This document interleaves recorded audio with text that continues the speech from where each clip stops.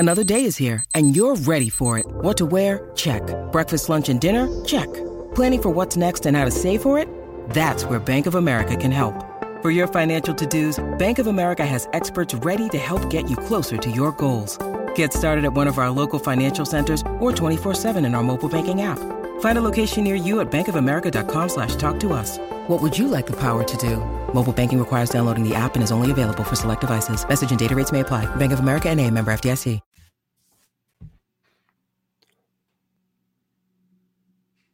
Welcome into 11 Personnel, Nick Roush and Adam Leukett, rumbling, bumbling, stumbling through January, our first podcast of the official college football offseason, the longest offseason in any sport. It's a damn shame, Leukett, but here's the good thing, is at 11 Personnel, there is no offseason. That's right. And in fact, some might even say this is where this is where we're at our best. Yeah, some might call that the wheelhouse, right? The good thing with football now is it never stops, right? Transfer portal, recruiting, high school recruiting, goes right into spring practice.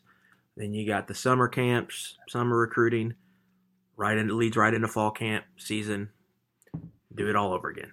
And so, yeah, we're not going anywhere. We'll be here nonstop throughout the off season to cover everything. We've got a Liam Cohen press conference tomorrow on Thursday as we record this podcast today on Wednesday afternoon. So, yeah, nonstop action here moving forward. We still got a window of a week, Nick, till the portal closes this window. So, transfers aren't done yet, but for the most part, I think Kentucky's probably done adding guys. Yes. But, yeah, we're entering – I would say probably we're about to enter the slowest point of the offseason. The slowest, like, 3 weeks too, because it does kind of kick back up. We'll have junior days and some recruiting stuff the 21st and the 28th, but with the way Kentucky's keeping a tight lid on things,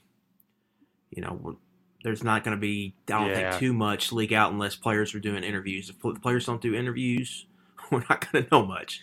I mean, so that's kind of where we're at right now. Like right now, it's unfortunate as a recruiting reporter that like your old reliables, your easy access, they have become much more tight-lipped over there at the University of Kentucky. But we will get a couple big recruiting weekends, like you said, for that Texas A&M game on the 20-something. We'll get one for Kansas as well. Yeah. The next big thing is really the Super Bowl commercial after Cohen. And after Wilcox. Yeah, Jamarion Wilcox is he put it out there that the decision is going to happen Friday. So, Leukett, are you confident that it's going to happen Friday night? I feel like I'm going to the roulette table. Well, I think Red's coming up, but it could not come up, and so that's where I'm at right now. I think there's a good chance it probably finally happens here on Friday. I'm assuming it's going to be in the evening time. Yes. And the Big Blue Nation could use that right now. Things aren't great after last night, and so we could use a nice little buzz there getting Wilcox. That would be nice for everybody. Yeah, the Cohen stream of consciousness will be nice as well. But one thing you know what? Screw it. Let's just get right into it. You mentioned roulette. You are going to a bachelor party this weekend in Las Vegas. I have never been to Las Vegas. You're missing out, man. Yeah. It is made for people like you, Nick. You would have a ball there. So what's your game of choice out there? Or are you just sit at the sports book and that's where most of your investment's going to be? Craps is my favorite table game. Okay. I could, when things are going well, craps, there's nothing more fun. But you can lose money fast playing craps. So you have to be a little cautious. But I've had times where I've hit, Nick, like I've been on a craps table for 10 hours, won a couple grand. So, and when you're going like that, like the best thing about Vegas and the worst thing is like time is like there's no time. Like you're just time isn't borrowed. Time just doesn't exist. You're a prisoner of the moment. And so you're just in there and you don't know what time it is, this or that. It's bright on the casino floor.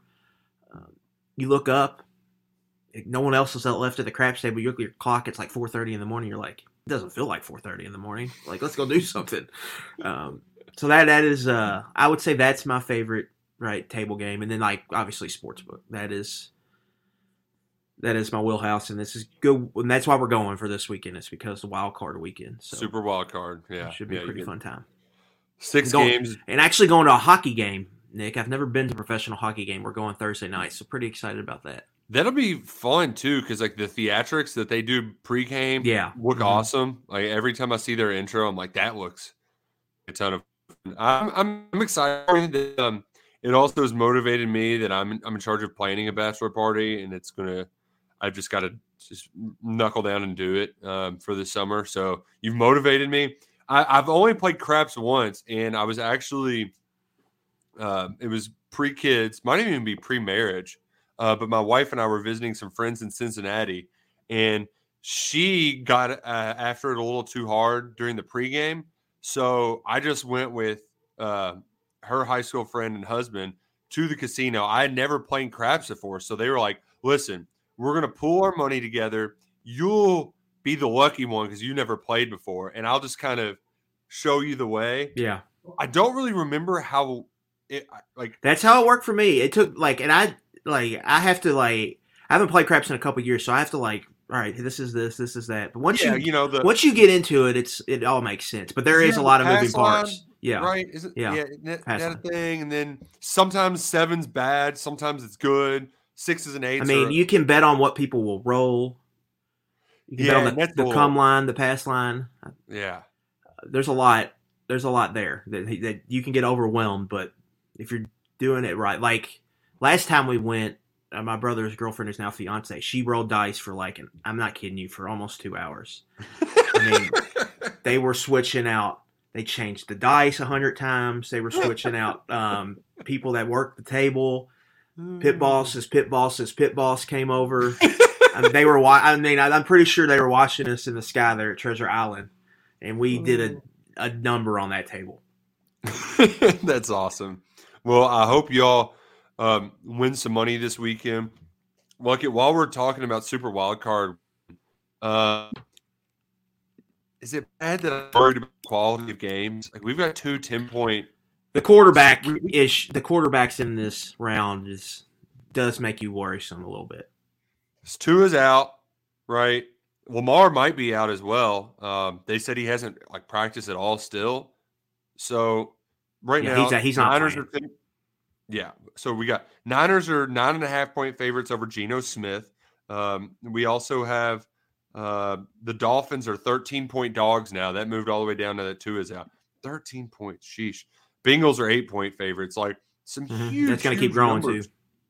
Yeah. So what do you make of this? Is there a way that you are looking to play? Because the chalk looks. I hate saying the chalk looks nice, but as much as we've dogged the Vikings, aren't they better than the Giants? Right? Yeah. The problem is didn't they play Christmas Eve or something like that? It was in Minnesota, and the Vikings needed a 63-yard field goal at the Horn to win. So we've seen that game, and that's where the number is. It's right on 3. Mm-hmm. To me, you got 2 games here, right, with the Ravens, Bengals, Seahawks, Niners, divisional games. Third time they've played these teams. They know each other very, very, very well. And you're laying almost 10 points, the Niners and the Bengals. That Bengals line is going to keep growing because Lamar, I don't think he's playing. Huntley didn't practice today. And so I read somebody said somewhere that the line with Lamar is going to be right around 5.5. The line with Huntley would be 8.5, and then the line with Anthony Brown would be 10.5. And so you got to watch that. If Huntley's in there, it's going to be right around 8. If not, Brown's going to be right about 10. So you have to just be careful laying that many points in a game like that. And so I think the Seahawks are a little sneaky. I don't think they're going to win, but I could definitely see them hanging with the 49ers. The Ravens just know the Bengals and their defense is really good, so you have to watch that. If they get a couple turnovers, they could be in really good shape to hang around in that football game. But to me, Nick, I'm just really excited to watch Chargers-Jaguars. Yeah. Because it's Herbert versus Lawrence. Brandon Staley is an absolute wild card over there for the Chargers. Like, that's probably my favorite wager this week is laying that small number with the Chargers because I think they're really good and their defense is finally healthy. They got Bosa back. Derwin James is in there. But you never know with Staley. I mean, and both these coaches will go for it on fourth down and roll the dice on anywhere on the field. So that makes it very interesting. I think that's going to be a very, very fun game. And I love that because usually they put that 4-5 game, or at least they did with the Bengals last year. They put that at 4. I'm glad they put that in primetime Saturday night because that is a fun quarterback matchup. And you saw it a week ago. Because I was riding that Jags train as well, just hoping that they would punch their ticket to get in. And Trevor Lawrence. Jags have had a very fortunate schedule, I think, here down the stretch. You got to give them credit for beating the Cowboys at home, beating the Ravens at home. But when they've played good teams, Nick, they've needed like late comebacks here at home. So you got to think that they're probably going to need that again against the Chargers, and will they be able to get it? Yeah, and my thing is I feel like our best version of Trevor Lawrence, we've seen flashes here and there, but we basically got our worst version of it, and they still found a way to win. I mean, Zay Jones could not have been more wide open in that end zone, and that ball's a little tough because you kind of layer it in there, and he did miss on that, no doubt about it. And it felt like Rich Scangarello was calling plays for them in the red zone. They left so many points on the board there. Yeah, I think you look at the Chargers, like, I think Herbert's better than Lawrence right now.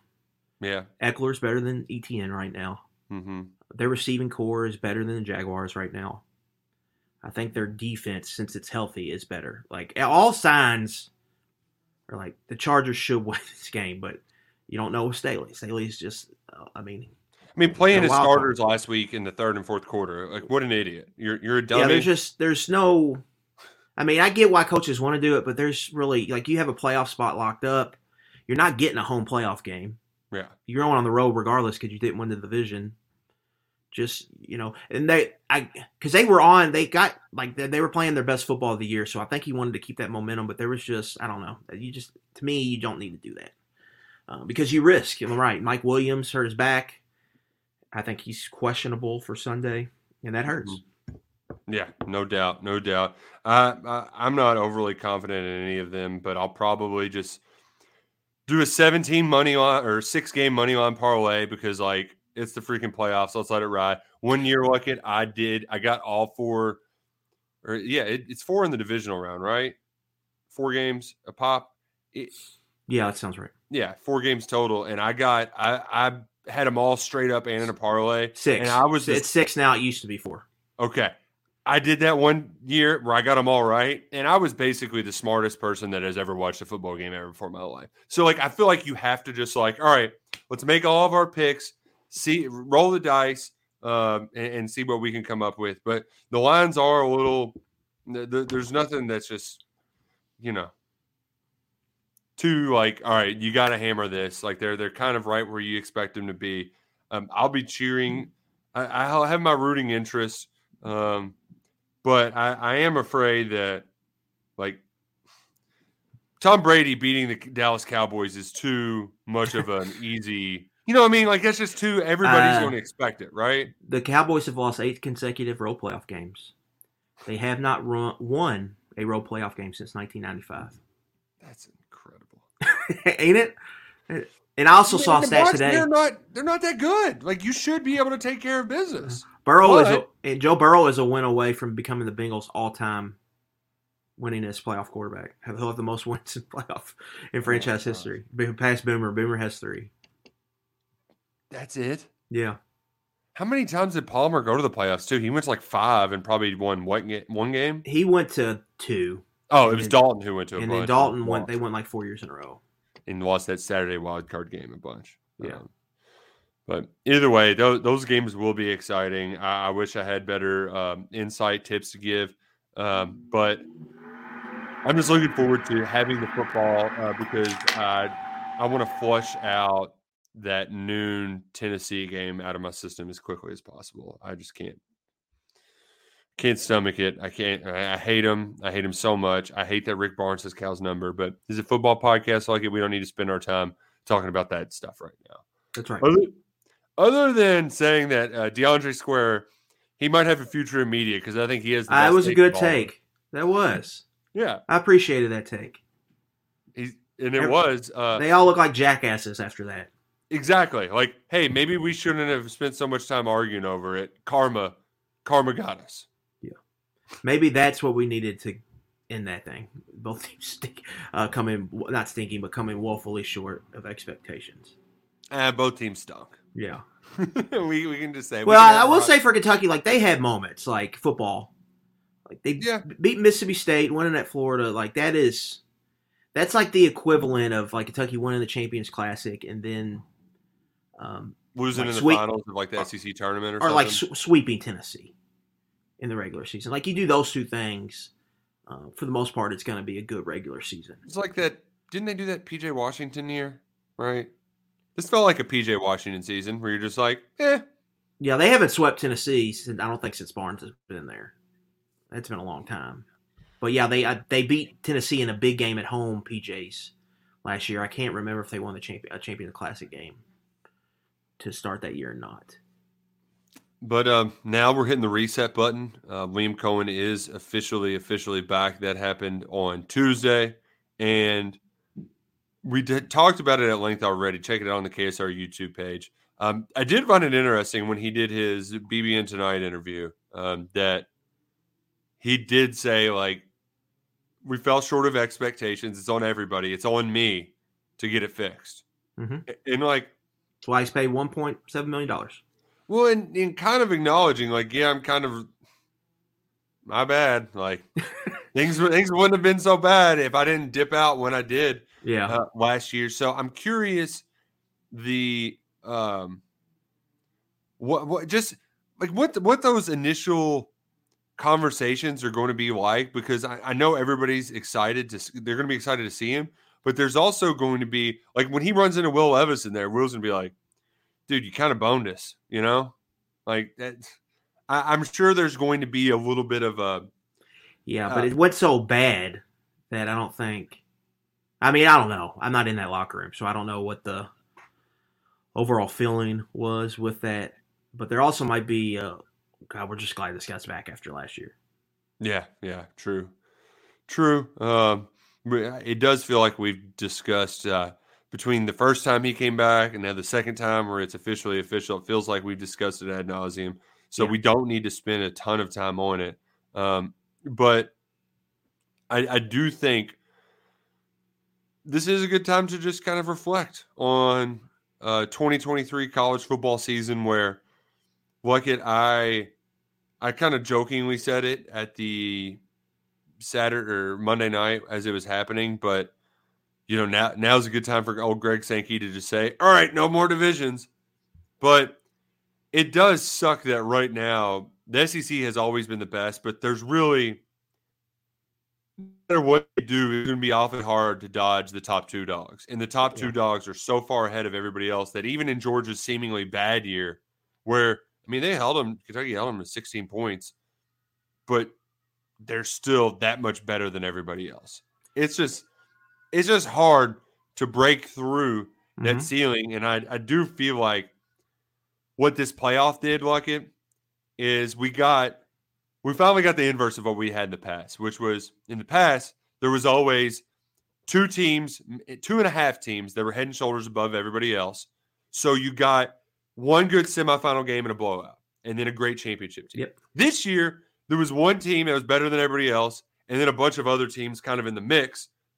And Ohio State, they punched above their weight in that semifinal. We got some great semifinal games, and then we got the bad championship. I think in this expanded playoff, it's not going to happen all the time like this, but we're going to get more results. We're going to get better semifinal matchups in theory. Exactly. We're going to have better kind of undercards. Like there might be in those first round home playoff games, there's probably going to be a blowout or two, but we're going to have some great semifinals. And I just, unless the Bamas, right, rise to the top in this situation, which I think could have happened this year. Like if we had a 12th teamer this year, it's probably Bama, Georgia in the final. And that could produce a good game. But for the most part, I think that this sort of scenario, I think we're going to get more guys like that dude in the Mississippi State hat screaming at the TV about the committee. Yeah, to me, Nick, I don't want to sound like old man yells at cloud, but this was my least anticipated national championship game I can remember going into. Just because TCU had a great season. I'm not taking anything away from, but like, did you ever consider TCU like a top 5 team?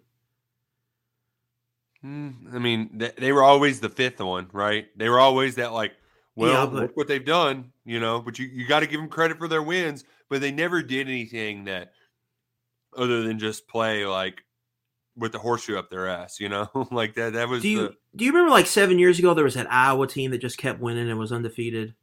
Yeah, And then they lost to Michigan State. That's what this TCU team kind of reminded me of. Mm-hmm. Like, they had a great season, but they weren't one of the better teams in the country. Now, Michigan threw 2 pick sixes in a game. If you score 2 defensive touchdowns in a football game, you're probably gonna win. Like, you're gonna have your odds increase exponentially if you score 1 defensive touchdown, let alone 2. So that happened for them, and they found a way to beat Michigan. And that's really, I think, the big thing here. I think, one, the Blue Bloods let Georgia steal one. Like, this Georgia team, what they had coming back, they shouldn't have won the title this year. They were starting 7 true freshmen, true sophomores on defense. They didn't have, like, a skill talent superstar. Like, they had Brock Bowers, but Brock Bowers took a step back from last year. Mm-hmm. Receiver was an issue all year. Creating vertical completions was an issue. O-line was awesome, but those running backs at Georgia, Nick, we've seen a lot better running back combinations at Georgia. But you do got to give Kirby. Well, I don't know if you would give Kirby credit, but he found Todd Monk. Like Todd Monken. Yeah, he was their MVP. I thought all year. Yeah. I mean, some of the stuff he had on those opening, like that first half where they really punched him in the mouth. Like, he had a quarterback that could make the reads and take advantage of the schematic stuff that they gave him. So that was one takeaway. Number 2 was Big Ten. Like, it was on the table for a Big Ten national championship. Michigan, Ohio State on the biggest stage. It would have been the highest rated national championship game ever. Yeah. And they blew it. They shit their pants on New Year's Eve. Ohio State kind of got the injuries really. That was unfortunate for them. Yeah. Losing Stover and Williams or Harrison. The latter really more important there. Right. And you can make an argument. I saw someone tweet this out. If Jamison Williams and Marvin Harrison do not get hurt, Georgia has 0 national championships. Yeah. But that's why you got to put yourself in the dance. If you put yourself in the dance enough times, you're eventually going to win it.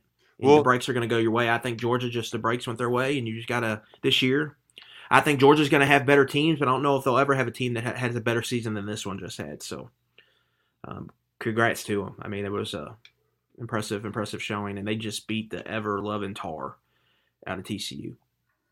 Yeah, I felt bad for because if you're a TCU fan, you have to do whatever you can to be at that game on the off chance that you win, because you're never going to be back out there. Just the experience alone. Yeah, but like to go all the way out to SoFi and then it's raining on you the whole time, even though you're covered. That's another thing. Why? Like, the Rose Bowl is right down the road. Yeah, it's stupid. Never. And then they're going to Houston next year. What is Houston doing hosting a national championship game? I don't know why we don't need to play these. I don't get it, but whatever. Play it in a college. Like, I was thinking the same thing too. Like I get SoFi Stadium's this big fancy. You kind of want to show it off, right? But like, are they going to go to the Meadowlands to play a national championship game? Are they going? They're going to go to Nashville whenever that indoor gets built. I mean, play it at college football venues. Like that. I think in hindsight, I think we really messed up here, just not locking the national championship into the Rose Bowl every year.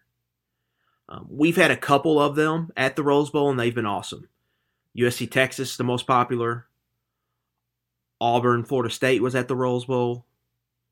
And then when they went from the BCS to playoff, they took them out of the bowl games, and they put them in these pro stadiums. Wasn't Levi's Stadium one of them too? Like, what? Yeah. One of the Clemson Bamas was out in San Diego. Yeah, that was a Clemson blowout one, I think. Yeah. And here's the thing too, like, you know why they didn't do it? Because those freaking fart sniffers out at the Rose Bowl. Like, Yeah, I just think it's not the traditional Rose Bowl. We need it to be the traditional where it's Pac-10 versus Big Ten. and then it sounds like the Final Four in the championship, that's just how it's going to be. They're going to do it that way at 3 different NFL stadiums. I don't like it. We have the Rose Bowl. It's the coolest thing in college football. Yeah, use it. We have national championship games there. The best venue should host the national championship game. I don't understand why we're not doing that. Yeah. Especially now with bowl games pretty much just being dissolved into nothing. I mean, you had Utah, Penn State in the Rose Bowl, 2 good teams, but they were ranked, 8 and 9 or whatever. Just play the national championship there. Like, what are we doing? The future of bowl games, I think, is worth discussion because I read something too. Ralph Russo from the AP, who is their big national college football guy. He spoke with the bowl season head honcho, who they have ways, they have ideas on how to make sure that bowl season improves with this change. And the smartest one is they can actually use bowl season as a way to experiment with profit sharing with players. Because that's what's coming down the pike, right? Like, NIL is the first domino before all this TV money starts actually getting to the players, and that's how we pay them with TV money. You can do that with these NIL deals with your bowl games primary sponsorship. Cheez-It did it with, they sponsored both of those bowls in Orlando, the Citrus and the undercard bowl game. And, a kid from each team got sponsored. I think that's the way they want to go about it to prevent opt-outs. And you're not going to prevent them all. But I think there's a difference between Chris Rodriguez playing and Will Levis. Like, you probably don't have enough money to pay Will Levis to play and risk first-round status. But Chris Rodriguez, I'm sure he's got a dollar amount that would suffice. So I think that's a way they can go. But the bowl season guy did say that we do kind of want to – we don't want to put the cart before the horse just yet to get this rolling. But it is going to change because, the calendar of how it all works, because they're going to be playing. I think they're going to start Army-Navy weekend for the playoff, right? Or the week at. I don't know if it's either that week or the week after. It's one of those weekends in December. Yeah. So, things just have to change. I did find it when I went back and looked at all the scores, all of the people who complained about bowl games, half of them were 1-score games. And that was up to 60% during that week where it was like Power 5 games between Christmas and New Year's. We had some great games. Look, it had some horrific beats. But the bowl system, while not perfect, it still is a lot of fun. It's entertaining. People enjoy it. We can make it better when this playoff changes here last season without the 12-team playoff coming up down here in 2023-24. Yeah, my overall thought is just there's a lot of changes that have to be made. Number one, to the month of December, like getting some stuff out of that month. And then you have to go from there, and the playoff starts it all, and then going off of the playoff, how they kind of incorporate bowl games and how they can try to get players to want to play in these bowl games, I think is very important moving forward for the sport. But but that bowl games aren't going anywhere. They're going to be played, even if it's, these glorified exhibition games we saw in a few contests this year. One was Kentucky included. Yep. Because people watch them, man. Like a couple million people watch that Music City Bowl. Crazy. So it just that's what people like. They're just really, really popular for whatever reason, and because of that, and they make a lot of money off of them. They are not going away. The one thing that is probably going to go away, though, you mentioned the changes in December. Greg Sankey, he wants the early signing period out of here. Look, you especially have been trumpeting this horn for a while, and I think with Sankey was the guy that needed to say something to make this happen. He's the only one that seems to get any damn thing done in college football. So the fact that he's saying it means that there's a good chance that we could see this coming in the very near future. Yeah. If not this next cycle, I can almost guarantee that they're going to have it gone by the time the playoff comes around, because who's going to want to try to sign a class after you play a playoff game? Yeah, they had that AFCA coaches convention that right around the national championship game. Todd Berry, who's like their spokesperson, even talked about it. He mentioned maybe moving it up. I don't know when. That sounds like stupid. Like having it like a week after the regular season. That to me, that doesn't solve any problems. You're still in that little window of time. I get why. I think the coaches like having it where it's done, right? I think they like getting to Christmas and everything's done. And then they can just focus on getting ready for, junior recruiting and spring ball and all that. I think they prefer that. But I don't think it makes sense to do it that way. If you're going to do it early, you need to have it in like July before the season starts. And be like, if you have an offer, you can sign right now. You don't have to. And then if you don't sign, you got to wait till February. That makes more sense to me, especially for the players. I think it gives them more power. That there would be a lot of good decisions made. Some will make bad decisions, or some decisions they want back. But I think that's just part of the territory. But either you need to push it in February and do the old school one, which number one I think is better for the sport because it gives it a huge bump in January and February. Yes. Like you can lead those 3 weeks leading into it. It's a bigger deal for everyone involved, for the schools, for the players, and for companies like us, Nick. It's big for all of them. And you get more eyes on it because there's nothing else really going on. Especially if you put it like the week before the Super Bowl when there's a dead week in there on that Wednesday.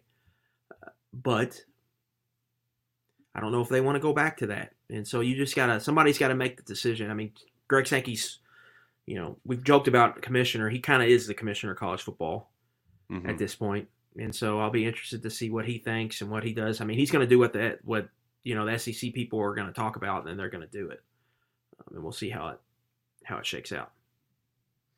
Yeah, and I understand why they're kind of happy to exhale for a little bit after the new year.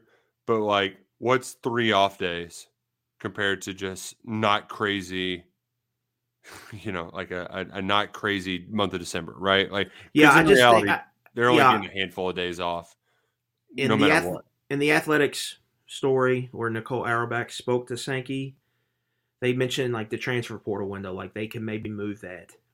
They don't even know if maybe they'll even do multiple windows anymore, if they'll just open it up again. I mean, that's very much an experiment right now on how they're handling that. So they got to figure that out. And they just got to figure out what works for everybody. I think to me, personally, the season ends and then bowl prep, you don't need anything else. Whether you're bowl prep or for the playoff prep, you should be focusing on those things. The season isn't over yet.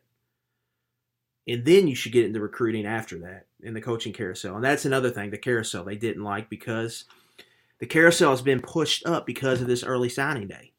Yeah. These schools want a head coach in so they can, at least somewhat save a class instead of signing no one. Right. So that's pushed everything up. So you got the Louisville and Cincinnati situation. Mm-hmm.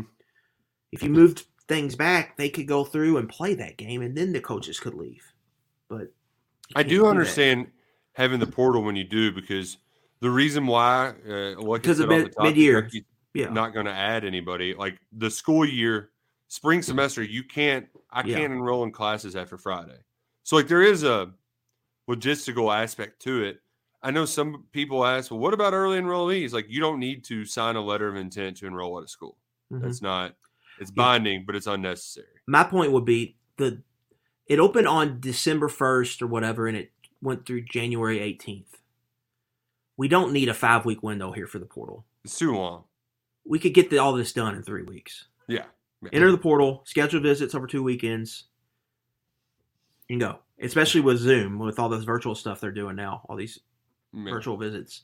which is how a lot of these things are happening. Like, we don't need to be open for, 6 weeks. And then, the one they're doing after spring ball, Nick, is open for, I think, a month. It's May 1st to May 31st, I'm pretty sure. With the Lucky Land Slots, you can get lucky just about anywhere. This is your captain speaking. We've got clear runway and the weather's fine, but we're just going to circle up here a while and get lucky. No, nothing like that. It's just these cash prizes add up quick. So I suggest you sit back, keep your tray table upright, and start getting lucky. Play for free at LuckyLandSlots.com. Are you feeling lucky? No purchase necessary. Void where prohibited by law. 18+ terms and conditions apply. See website for details. That to me, you don't need to. The portal doesn't need, this doesn't need to be like a 6-week process, at least. Right. Because most of these guys, Nick, you're right. They're making a decision in a week and a half, 2 weeks. Yeah, what are you waiting on? Now it probably does benefit some of the guys where bigger schools maybe swing and miss on some players, and then you rise up their draft boards, if you will. Right. Shout out to Kavase Smoke, who just signed with Colorado. That probably wasn't on the table a couple weeks ago. But 1,500-yard rusher. I'm sure he was one of the most productive running backs still left in the transfer portal without a home. He was able to get on there. Bo Allen's going to Georgia Southern. Justin Rogers' tour of the SEC continues. He's going to Alabama this weekend. He's enjoying the recruiting process. You can tell by all the interviews he's doing. That I was shocked and Kobe Albert is the most. Damn it! This never would have happened in the old era, but it's a crowded room and it just sucks. That's just kind of the attrition you dealt with. Zion Childress came along and probably took away the snaps that he thought he was going to get, and now when next year starts, he's safety number 3. He's third everywhere. So yeah. I don't necessarily blame him. I mean, he played in 8 or 9 games, but it just sucks losing a blue chip. That's a quality depth piece, blue chip player that you're losing just, seemingly out of the blue with only a week left to go in this portal window.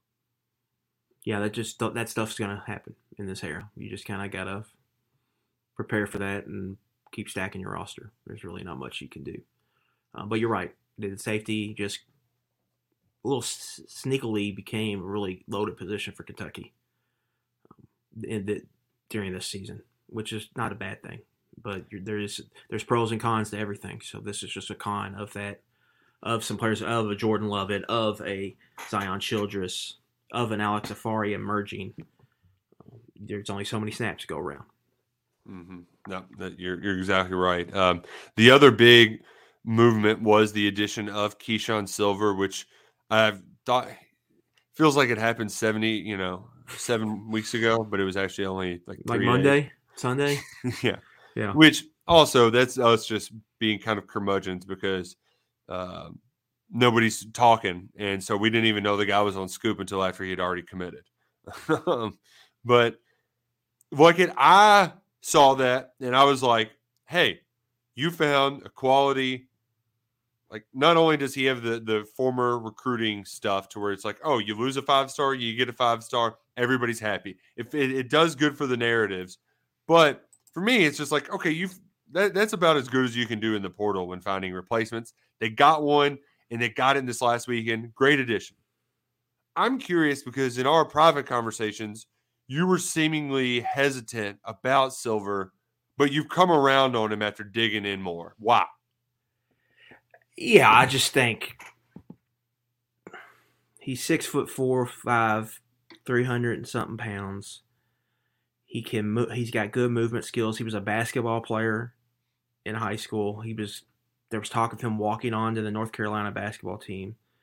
So there is some real athleticism there. The weight is a big thing. If he can get that weight in check, he can be a productive player for Kentucky. I think for Kentucky, there are 2 gap defensive lines, so really they just need guys to eat up blocks. I mean, essentially, and take up space, especially at that nose tackle position. I think he has the size, length, and body to do that. If he gets his weight in order, gets in shape, you could see him being a good player here. And I think really they just needed one other guy there to compete with Josiah Hayes and Jamarius Dinkins. I don't think they needed like an instant, no doubt starter. They just needed somebody to work with. And I think Silver checks those boxes. He's in for the spring. He's big. He can move. You can do something with that. He can play with power. Now, I know like the career at Carolina wasn't great, but they're not developing good players there very often, especially on the defensive side of the ball. They've been kind of a mess since Mack Brown has gotten there. And where Kentucky, I think they've done a pretty good job on the defensive line. You know, Amar Stewart has not been the recruiting king on the staff, but I think he's done a good job developing his players in his room. And so you get Silver in his room, I think, and he checks the boxes I think Kentucky wants. Like they want that length. They want guys that can play with power. I think, you know, he can do that. And so I could see him being a guy that could potentially give them snaps next year. And that's really what they need. With Hayes, Dinkins, and Silver, it's going to be platoon. None of those guys are going to be great, but they don't need somebody to be great. They just need somebody to take up space, hold blocks, and then the other positions is where they're going to need production from. Yeah, and that's we can get to that later. We've got a long off season to dissect the depth chart in totality, really preview the 2023 season, but the off season, it's still young. And his nickname is Big Country with a K, so yeah, that's pretty great. I love too. He was raised by his grandmother, whose name is Queen Silver. Like that's a fairy tale character. Yeah, that's awesome. Yeah, that's awesome. But we'll have a lot more. Luckett's going to go. I hope he has at least one story that he can share with us when he returns from Las Vegas. But we got more conversations with Liam Cohen coming down the pike. We've got Jamarion Wilcox's decision on Friday. Yep. So, yeah, we'll have plenty to talk about. Enjoy your Super Wild Card weekend. For Adam Luckett, I'm Nick Roush. Go Cats and go Kroger.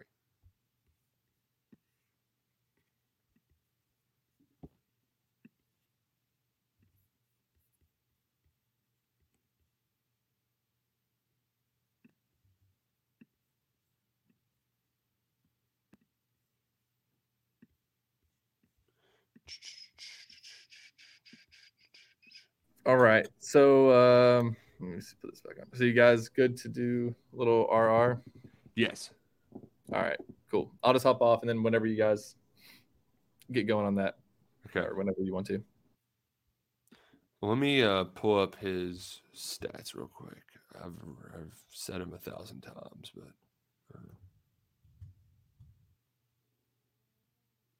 also have to like get the big voice, get all hyped, like this is just happening, instead of like we've done this 1,000 times already.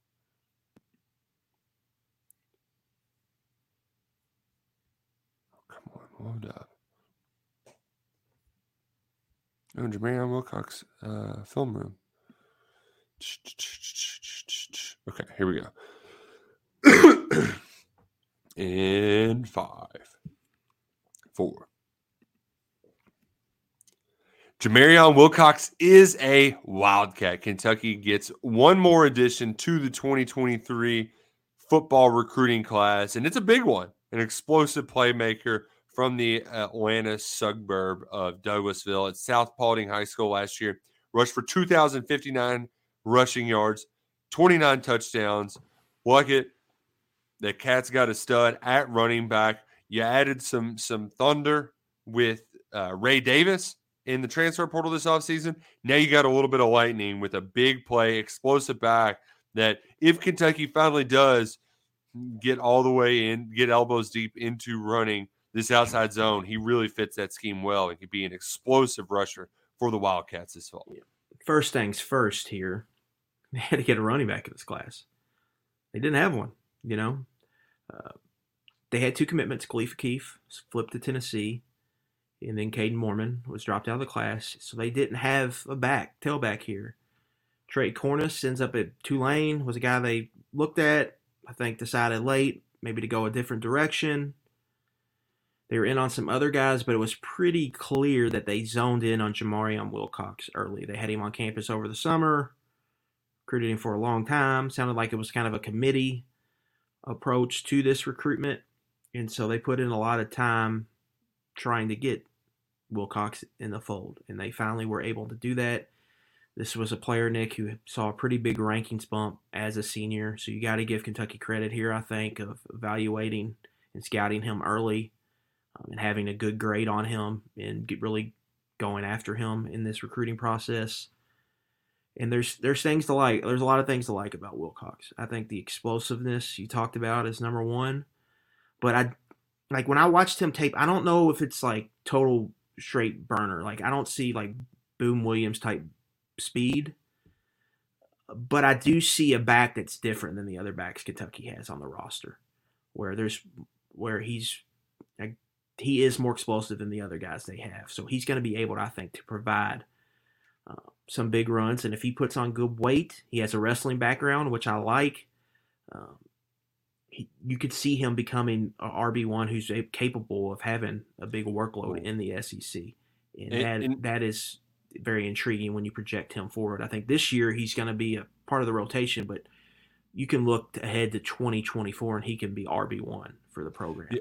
And that's the part that strikes me as I believe it's his second highlight in that senior year huddle tape where he gets lost in just a bunch of bodies and finds his way to poke through. Like, even though he is a smaller guy in frame, like he's big in stature and he's not afraid of contact. That is the biggest concern because there was fluctuating height and weight on Wilcox. There was one point he was listed at 5'5", another one listed him at 5'10". It's probably somewhere in the middle. Right. Anywhere from 180 pounds to like 205. So he's probably more like 190. And so size-wise, can he be like a Deuce Vaughn at Kansas State? Or is he not as good as Deuce Vaughn and he's just going to kind of be, lost in the wash a little bit? That's something we're going to have to wait and see him out there and see him at practice to see kind of how he fits. But I wrote in the scouting report, Jamari Wilcox is not a true burner, but the sign he can break tackles upon contact, make defenders miss in space, and has adequate speed to provide breakaway runs. This could be just what the doctor orders for the Kentucky offense. I think really, Nick, that contact balance is really big here. He can absorb hits and create forward gains. I think that is big for a guy like this because he does have some burst when you get him out in the open field, but you got to run through some guys. And I also think if they go to the outside zone, which they're getting more athletic on the offensive line, so to me that's a sign they're moving towards that. He's the kind of guy I think could be a good fit thanks to his burst, contact, balance, and explosiveness. As you alluded to earlier, Kentucky was they did their due diligence in the evaluation process. Was a former Georgia Tech commit. Once he reopened his recruitment, Kentucky was all over him, and they were through multiple running backs coaches. Clemson tried to get on there. They were able to bat them off, and then Ohio State. Ohio State was, and even after John Settle was ousted, Jay Boulware comes in and doesn't skip a beat. Hugh Freeze is trying to get him in there for an official visit on that final weekend. Yeah. And instead, Boulware's doing it at home. So Kentucky did their part. At a school, too, mind you, his teammates, one of them is going to play for Coach Prime, the quarterback. The offensive lineman, Madden Sanker, is going to Louisville. Like, he played for a good high school football team with a lot of high-profile recruits. So feels like you're doing something right when you're winning big-time recruiting battles against powerhouses in the Atlanta metro area. Yeah, and I think the thing with Wiseman was I don't know if he was maybe adopted or if he just moved in with them, but I think he lived with him in high school, at least the last couple of years. Casey Wiseman was he visited UK. Yeah, he camped at Kentucky last summer. Was pledged to Liberty for a while, and then ended up committing to play for Coach Prime. Yeah, he was committed to Kansas, and then flipped on like signing day or something to Colorado. But yeah, I just think this guy ran for over 2,000 yards in 12 games as a senior, Nick, playing top-notch competition, averaged 9 yards per rush. Auburn, Clemson, Ohio State, like you mentioned, but you've really got to give Kentucky credit here, and I think he fits as kind of a zone runner. And so Kentucky's going to be a zone rushing offense. I think Wilcox kind of fits that. And then I think they're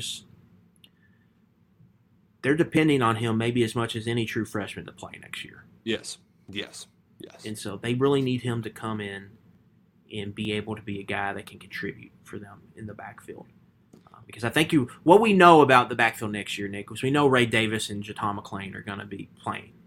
Yeah. But Ray Davis has been injured, lost for the season at Vanderbilt in 2021 after 4 games. McClain has missed games every year, last 2 years at least. Correct. You need depth. And Lavelle Wright got hurt, I think, last year and missed a game. You need depth. And so Wilcox is going to be playing a role there in that backfield. He's going to be an immediate impact playmaker. And like you said, you look around at some of the rest of the class where you have some talented guys, but all those defensive guys that are really good, they're not going to be called upon right away. Those receivers that you like, I mean, some will play, but there's some dudes that are coming back, right? They need those guys to be good twos. Yes, exactly. But they don't have to be like you could see Wilcox getting 18 carries, in a game. And like Avery Stewart, I could see him potentially starting as a freshman if he comes in as just a dude because of where they're at cornerback right now. Mm-hmm. But I don't think they're depending on that. They're depending on Jamarian Wilcox to be a contributor in 2023. And it's certainly exciting. The timing of it is a little bit unusual. We normally don't get 2023 commitments in. Yeah, it's usually at an all-star game. Yeah. When you get these late announcements like that. This one was a unique case. Yes. I'll be interested to see if the story is told about why this happened. But it doesn't matter in recruiting. At the end of the day, it's about do they show up. And not everybody's showing up this week. Jaden Rashada at Florida, that big top 100 quarterback the Gators signed, went back and forth with Miami. There's NIL stuff. And so that's the current landscape we're in. At the end of the day, it doesn't matter. Kentucky got the signature, and Wilcox should arrive in the summer, and he should be a part of that rotation in September when Kentucky starts playing football games. It's certainly exciting. Jamarian Wilcox, officially a Kentucky Wildcat. Hey guys, it is Ryan. I'm not sure if you know this about me, but I'm a bit of a fun fanatic when I can. I like to work, but I like fun too. It's a thing. And now the truth is out there. I can tell you about my favorite place to have fun. Chumba Casino. They have hundreds of social casino style games to choose from with new games released each week. You can play for free anytime, anywhere. And each day brings a new chance to collect daily bonuses. So join me in the fun. Sign up now at ChumbaCasino.com. No purchase necessary. VGW Group. Void where prohibited by law. See terms and conditions. 18+.